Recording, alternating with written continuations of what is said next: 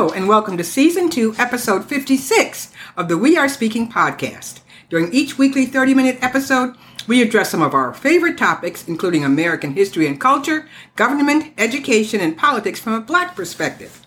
We're so glad you're joining us today. The podcast is brought to you by our company, the Team Owens 313 Global Creative Community. We offer branding and marketing services, including valuable ebooks, online training, and small group coaching to independent writers and creative and solo professionals. You can find out more at our website, teamowens313gcc.com. As a free or paid subscriber to the We Are Speaking publication, you can access the podcast episodes through the website or on your favorite podcast player. We are available on Apple Podcasts, Google Play, Spotify, Stitcher, and TuneIn. My name is Pamela Hilliard Owens, and I am one of the co-hosts of We Are Speaking in partnership with my husband and business partner, Keith Owens, who also wrote and performed the intro and outro music for the podcast. And speaking of Keith, here he is. Hi, Keith. Hey, good to be here once again. Okay, our topic for this week is how a journalist, that's Keith, and an educator, that's me, navigate today's polarizing political and educational landscapes. And I'll let Keith start. Well, I think we're looking at specifically with things that happened last week. Right, all the events that happened, because so much has happened last week. And I think from a journalist perspective, watching the events, so much that happened last week, it's almost surreal. I think it's like Watergate. It's a story that's almost too good to be true from the standpoint of a reporter looking for a career-defining news story. That's the thing that we always say about reporters. Bleeds, it leads. Right, exactly. And then, so when you have a story like this that has all the elements, so we government, even sex, if you want to get to Stormy Daniels, it has all the major elements. It's a great news story. It's a career-defining news story. It's also an extreme tragedy. And that's where you get kind of torn, because this is a phenomenal story. It's a story not just a once in a lifetime. This has never happened before in history. Right. So it's an incredible story, and I think it's the kind of story that couldn't possibly be true if it weren't for the facts. Right. And, before this happened, if you had told anybody something like this could happen, even when Trump was elected, even when he was nominated, nobody could honestly say that they would see something like this. Some of us would say, okay, it's going to be worse than you think. I think most of us who really looked at the man said, you don't know how bad this is going to get. Including Barack and Hillary. Right. But nobody tried to warn us. You warned it, but even they didn't see this. Nobody saw it. Nobody saw it getting this bad. And I think, I think this story is also, it's a perfect example of why we need journalists. And I think real journalists, not Fox. I mean, but real, we don't even call them Fox News. It's just Fox. We need real journalists because as keepers, we say news reporters are the keepers of the first draft of history. Right. And we have the responsibility to ensure that every single aspect of this story is told correctly and accurately, and is entered into the record. Right. And I think it's more than ever, because you can't allow something like this to get misrepresented or swept up. I don't know how you sweep us under the rug, it's just too big, but to get misrepresented historically. Right. And that reminds me of a saying and a meme. First, the journalists were all arrested, and we don't know what happened after that. Right. Exactly. Exactly. And I think I think it's just also, journalistically speaking, I mentioned Watergate before, and this is more important than Watergate, not just because it's so much bigger than Watergate. I mean, Watergate's almost a drop in a pan compared to this, but also because during Watergate, there were only a relative handful of media outlets, and they were trusted. Right. When people watched the Watergate hearings on TV, there weren't many people saying, this isn't really happening. People were mad. People who defended Nixon, etc. Who defended Spiro Agnew to the end. Right. But you didn't have this huge component of 1/3 of the country, or the entire Republican Party saying this doesn't happen. And as bad as Nixon was, he wasn't trying to overturn the democracy. Right. He was just trying to keep himself in office. But he wasn't trying to destroy America to do so. Exactly. And that's the point I'm making though too is that whatever he was doing, people didn't question the journalists. Exactly. When Woodward and Bernstein first started reporting it, even a lot of the news organizations, because the New York Times were letting them get out on a limb. Right. Because they were saying, okay, are you sure? Nobody wanted to get out there. So there was that. There was the questioning. But once it broke, once it broke, that was it. There was no massive disinformation campaign. That's why, as so many of the others have commented, it's going to be important for this trial to be televised. You know, and as one MSNBC guest commented, and others as well, you know, if we could watch the older OJ trial from gavel to gavel, why in the world can't we watch the most important trial in modern American history, and possibly all of American history? You know, this is OJ trial was basically, well, I won't say it was entertainment because 2 people were murdered. Right. But that's how it was marketed. Right, exactly. It was marketed as basically a murder mystery on TV. Right. It did not affect our politics. It didn't affect our foreign policy. It didn't affect any of that. It was one man who was accused of murdering 2 people, and that's all it was. Right. And they changed the rules for that. Right. Because in most criminal trials are televised, but this is a big criminal trial. Right. Same thing that happened for the George Floyd. Right. Well, actually, federal courts aren't televised. State courts are. Right. No, state courts are. And both of those were state trials. Okay? Now, I understand. I just know that in order to get this trial on, we'll either need an act of Congress or Chief Justice Roberts. Right. But the point does stand. I think that if that's getting national coast to coast coverage, this is much more crucial to everybody's life. Right. And also because people, again, because the disinformation aspect, you have to put this in people's face, okay? Because as much as everybody now watches their news source of choice, where everybody rather than everybody watching the same thing, one of the same 3 channels, right? So people are saying, but when you start talking about the former president of the United States on trial for all, be convicted, he did in office. Right. Everything else that he's being indicted for, he did when he was out of office. Right. This one is when he was still in office, and that's why people will watch. Right. That's why people will watch, and that's why it's so critical. We can't just have the drawings of what happened. Right. People need to see because they're going to use, and Trump most of all, will do everything. If there's no TV,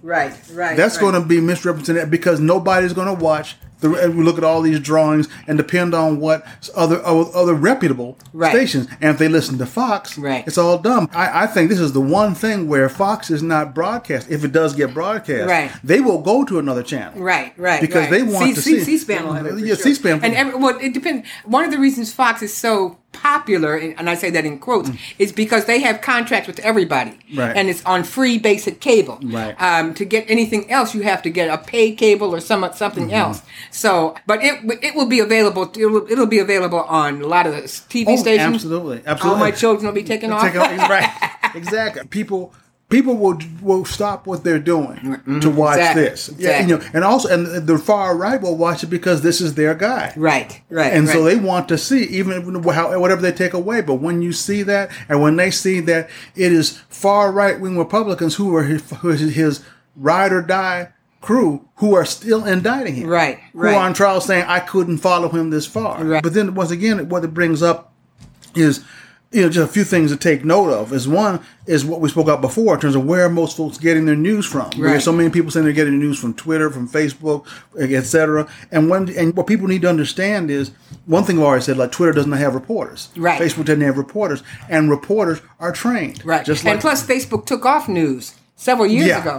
They don't have news anymore. So you can't get it when you start saying what you saw somebody say on Twitter or Instagram or Facebook, whatever. If they're not, it's just like a doctor. If they're not trained, and that's what people don't seem to understand. Anybody who with a microphone, and they start listening to what somebody said, that's not news. And you can criticize the angle of a story. So when it comes to this case, you cannot adequately follow this story on Facebook, Instagram, TikTok. You have to follow a legitimate news story. Anybody who thinks that who comes back and says what they heard about the trial on TikTok, they don't know. They don't know. They don't know what they're talking about. They have to be able to see it for themselves as it is happening in real time. Exactly. And I think just a few more points. I think it's so important to know that during the biggest story, not only of our lifetimes, but as we said before, in the nation's history, newspapers are being wiped out, downsized, and gutted. Right. So if there's any time we needed newspapers, it's now. Right. But now is when they're being wiped out, which favors Trump and their side. Which asks the question, that posed the question, this is my last thing for now, which is during this time when it's the biggest news story of the nation's history, is it a good time to be a journalist or a bad time to be a journalist? Because if you're fortunate enough to be at the New York Times or the Washington Post or a big paper, you can still pretty much go after the big story. But so many other papers that are being gutted are now being turned into just clickbait. Right, exactly. And they're run by people who know nothing about the news and really don't want to. And they are not journalists. Exactly. And they don't even look at it in the same way. They look at it in dollar signs. In dollar signs, marketing styles, campaign, and that's just a threat to the whole industry. Right. So if you were a journalist this week, how would you have covered, and I know that you're an opinion writer more, and you're not so much an investigative journalist, right. But how would you have covered, number one, when the indictment was announced on Tuesday? Well, I think when the indictment was announced, there's several angles of looking at that. Number one, where would it be? Where would it be placed? Right, right. And I think where it would be placed is it's top A1. I wouldn't be above the fold.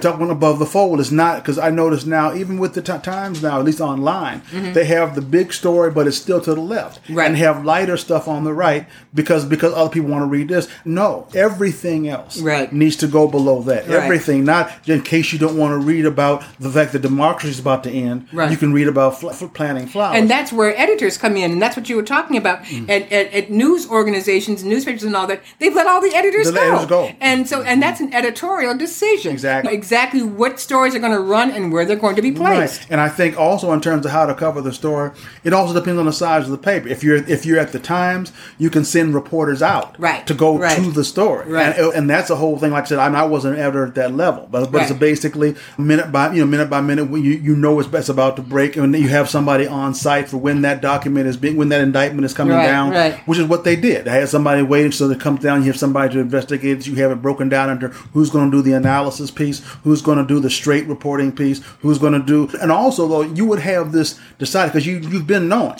for weeks. It's just like certain very, very, very important people who are sick. You better believe some of the very high profile people who are sick, their obituaries are already written. Right, exactly. It was the same thing here. You know this is coming, so how it's going to be covered is already laid out. Right. Now in a smaller paper, the issue is, because it's small, you're not going to have somebody from the Ann Arbor News, a small paper, and send them out to D.C. to cover the cover the indictment. But it's a matter of placement, there. Exactly. And I would say, just real quick, I think that, and I used to always argue for this when smaller papers and local papers, was that so often, particularly when it came to opinion or other stuff, I understand why you want to focus on local because you're Detroit Free Press, Detroit, but don't cede all the national news to the Washington Post columns.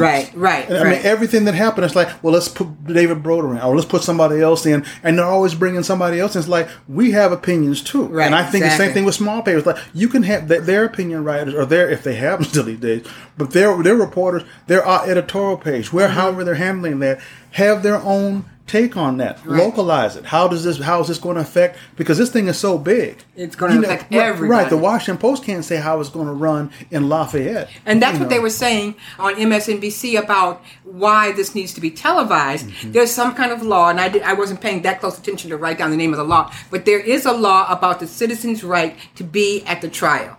And there's an actual law about that. And the victim's right. That's what it is. Right. The victim's right. And in this particular case, every American citizen is a victim of these crimes. That's right, because the right to vote was especially the count number 4, the right to vote. And the right to vote and have your vote counted. Okay. And so that affected everyone in the country. We are all victims here. So that's even more of a reason, because you can rely on that law. So I'm looking forward to, and on August 28th, there's going to be a hearing, and the trial dates are going to be set then. Right. And then when the trial date... And they were fighting that so hard. I know. They're going to fight it up until... Yeah. But when the trial date is set, I expect... Because the Congress won't do it if the House has to vote on it, okay? But I expect, Chief Justice Roberts to make the ruling for these two federal. That's all he has jurisdiction over anyway. The Mar-a-Lago one and this one to televise to be televised and make a cutout, make a special attention just for those two. I believe so. I believe so. I've heard the people who are some of our favorite journalists who really question that. I don't question. I don't know, but like you, I strongly believe that in this instance, he will do that. And because he occasionally does the right thing. Yeah, he does. I mean, and with something like this, you're just talking about televised. Right. You're not giving your opinion Your on opinion anything. is like that. It's nothing like what you say on the abortion decision or like that. Right. It's strictly allowing this hearing to be televised. It's nothing political or anything. This is the first time ever, and that part is political, first time ever a president of the United States has been indicted for something that he did against the government while he was in office. Right. We've had some doozy presidents, but never anything like this. Right. And so it is in the public interest, all of our, no matter what our political stripe is, to have it televised so we can see it. Absolutely. Okay, great. So that was great about journalists. And now a word from our sponsor. This podcast is brought to you by our company, the Team Owens 313 Global Creative Community. We offer branding and marketing services, including valuable ebooks, online training, and small group coaching to independent writers and creative and solo professionals. And you can find out more at our website, teamowens313gcc.com. Now, you heard from the journalist in the family. Now you're going to hear from the educator in the family. And as many of you know, I'm a retired educator of all grades from pre-kindergarten through university level, but primarily middle school and high school levels. But I could never be a teacher today. I would be thrown in jail on day 2. And today, public school teachers and public university professors face so many challenges beyond just the challenges of being in the classroom. And navigating the newest teaching regulations is even more daunting today. And it's getting worse. Before I continue, I'm just going to give one example that just came up today. Many of you know what's been going on with Florida and with Florida education due to their Don't Say Gay bill and the fact that they feel they have to rewrite history to make it more white-centric, and especially what they said about slavery and all of that. In Florida, remind people of what they said about slavery. Okay, what they said about slavery was that slaves were were able to acquire skills that they could use later in life. That's why slavery wasn't so bad. Yeah, and they're teaching this to middle school students. It's ridiculous. To high school students, they're teaching them that the race massacres that happened in Florida, and there were 2 of them in particular, were also perpetrated by African Americans. That's what I'm talking about. So we were at fault. We were at fault for the race massacres against us. So that's the kind of thing that's going on in Florida. And now the newest thing, school's going to start in a couple of weeks. And the newest thing is that the AP Advanced Placement Psychology courses in the high schools in Florida will no longer be taught. Why? Because for 30 years, the AP psychology courses have included lessons on sexual orientation and gender identity. Now that goes now against the Don't Say Gay law that is now from K through 12 in Florida. And so they said that they are not allowed to teach anything about sexual orientation or gender identity, although those are very relevant to psychology. Excuse me. But then in June, the College Board, who was over the AP courses, said that they will not allow modified curriculum. You either stick to the curriculum or you don't teach it. And so since Florida does not allow teaching anything about sexual identity or sexual orientation or gender, they're just not going to teach it, period. And 10% of the 287,000 students across America who take AP psychology, 10% of them are in Florida. Now they will not be able to take that. And as you know, anyone who's able to take an AP class already has a high GPA. The students depend on these courses not only because they want to learn it, but can be used as a college course. Right. So you get college credit, which of course gives you a heads up when you get to college, plus saves you money because that's one class you don't have to pay for. Not to mention the overall knowledge. And so because they are so anti-gay anything in Florida, they're just not going to, 2 weeks before school starts, they are not going to have AP psychology for the students in Florida and only in Florida. So those are the kinds of things that teachers are going up against today. And so the interjection of these strict rules by Christian nationalists, white supremacists, who insist on only their form of whatever they think of is the right one. And anybody who wants to do anything with diversity, inclusion, and equity, no, we're not having any of that. So that's why I said I could never teach today the way I taught when I started teaching. So it's the threat of micromanagement. They actually want to put cameras in the classroom to watch the teachers all day long. How about we put some cameras in some of these parents' homes and watch them all day long, what they do with their kids? Also, the teachers and the college professors are facing threats against them professionally and personally. They're threatened with their lives. They're threatened with violence. These are just teachers. And professionally, because if you step one toe outside of what they tell you to do, you could literally lose your license in the state. And in some cases, I've heard, they will prevent you from having a teaching license anywhere in the country. Okay, because you didn't follow their exact philosophies. Okay, the other thing that's happening here in Michigan and also in Florida, these right-wing, white supremacist, Christian nationalist curricula that are being seeped into the public schools. Of course, they don't treat any American history that's not white focused as real history. They don't they falsely say that America is a Christian country when it is just the opposite. If you really study what the founding who they were and what they believed, they got their ideas in the 18th century, which was the 1700s, from the 17th century Enlightenment, which was in Europe, and that's where they got all their ideas about freedom and all freedom for white people, of course, but freedom and everything that's in the Constitution and in the Declaration of Independence. That did not come from the Bible. And a lot of them came to America to escape religious persecution. They weren't going to turn this into a theocracy.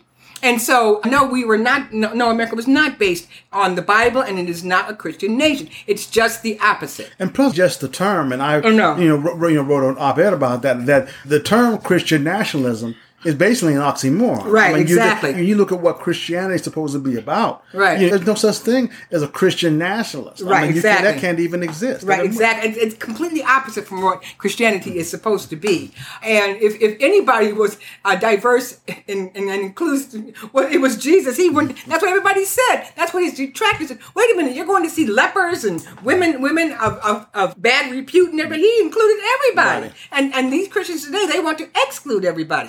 But that's what they want taught in the public schools. If you want religion taught in school, then go to a religious school or homeschool your child. You are not allowed to have religion taught in schools as if that was part of the public school curriculum. And they're forcing this on because this is everyone's tax dollars. Right. So these includes children and families who want nothing to do with that. Who don't want anything to do with that whole Christian nationalist thing. And then you have schools, like you say, some religious schools who they demand public dollars. Exactly. They want public dollars. They want public dollars to run their exclusive religious schools. And that's not what America is about. That doesn't mean you can't practice your religion. Nobody ever said that. Nobody even said there can't be prayer in schools. You can go in the corner and pray all you want, but you cannot force your prayers and your way of religion on everybody else in the public sector. Right. And that's starting to creep in here in southeastern Michigan. And I won't go further than that, but right now, Hillsdale College. Hillsdale College here in Michigan. Here in Michigan, right. Very well known, is now starting to try to set up satellite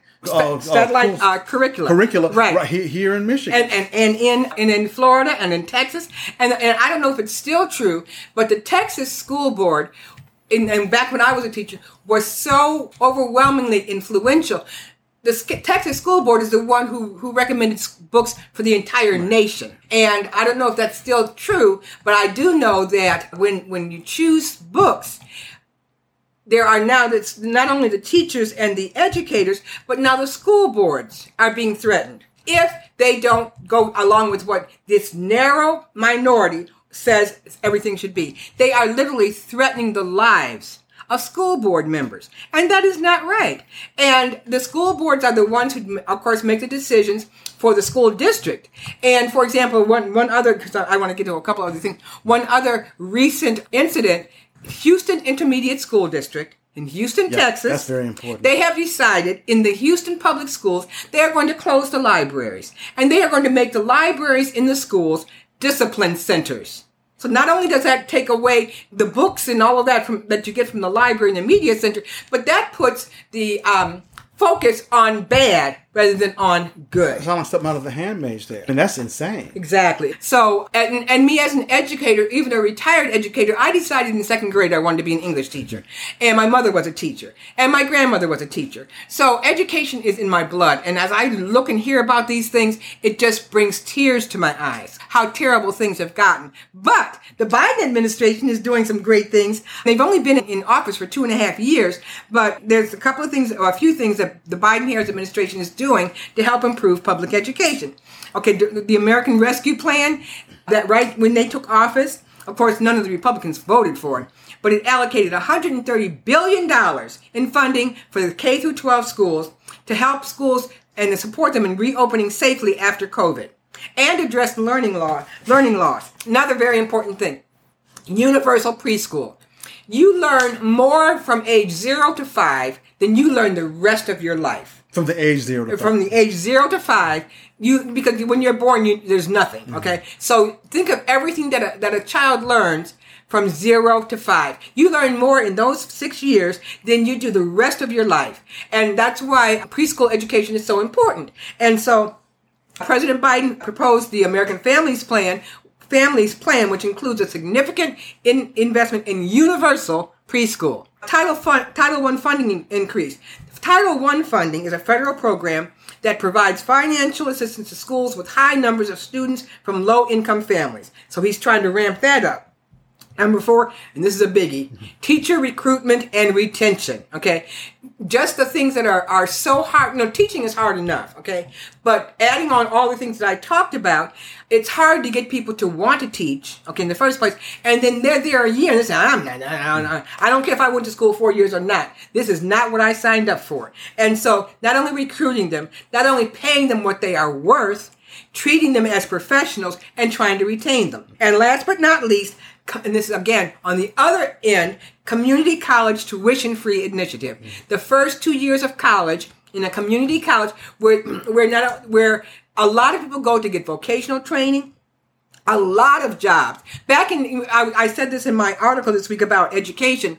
When America first started public school education in the 1840s, if you got an 8th grade education, you were set for life. And then by the 1920s, high school education. And that's when they really get to high school education. And for decades, if you had a high school education, you were set. You could get almost any job you wanted. But then it got to the fact that now you need a college education to get a lot of the higher level jobs. But you really only need 2 years after high school to get a great deal. Training 2 years after high school to get a training in most good paying jobs. I'm talking about jobs that pay $50,000, $60,000, $70,000, $80,000 a year. And so by making 2-year colleges free, and then a lot of people, they start with 2 years, and then those 2 years can be transferred to a 4-year college if you want. That is so helpful, not only for the students, but for the economy. So those 5 initiatives will really help. And like I said, this is what the Biden-Harris administration has been working on just in their first 2.5 years, both at the beginning of education with universal child preschool and with free community college. And of course, the Republicans are going to say, why is my tax money going for that? I'm not going to benefit from it. That's not the point. Yes, you will benefit from it because the whole American economy will benefit from it. And so offering it for free, just like public schools are free, K through 12, now they want to make it free for ages 3 through 2 years past high school. And so this is what we need to fight for, and this is what people need to remember as we're getting ready for the November elections.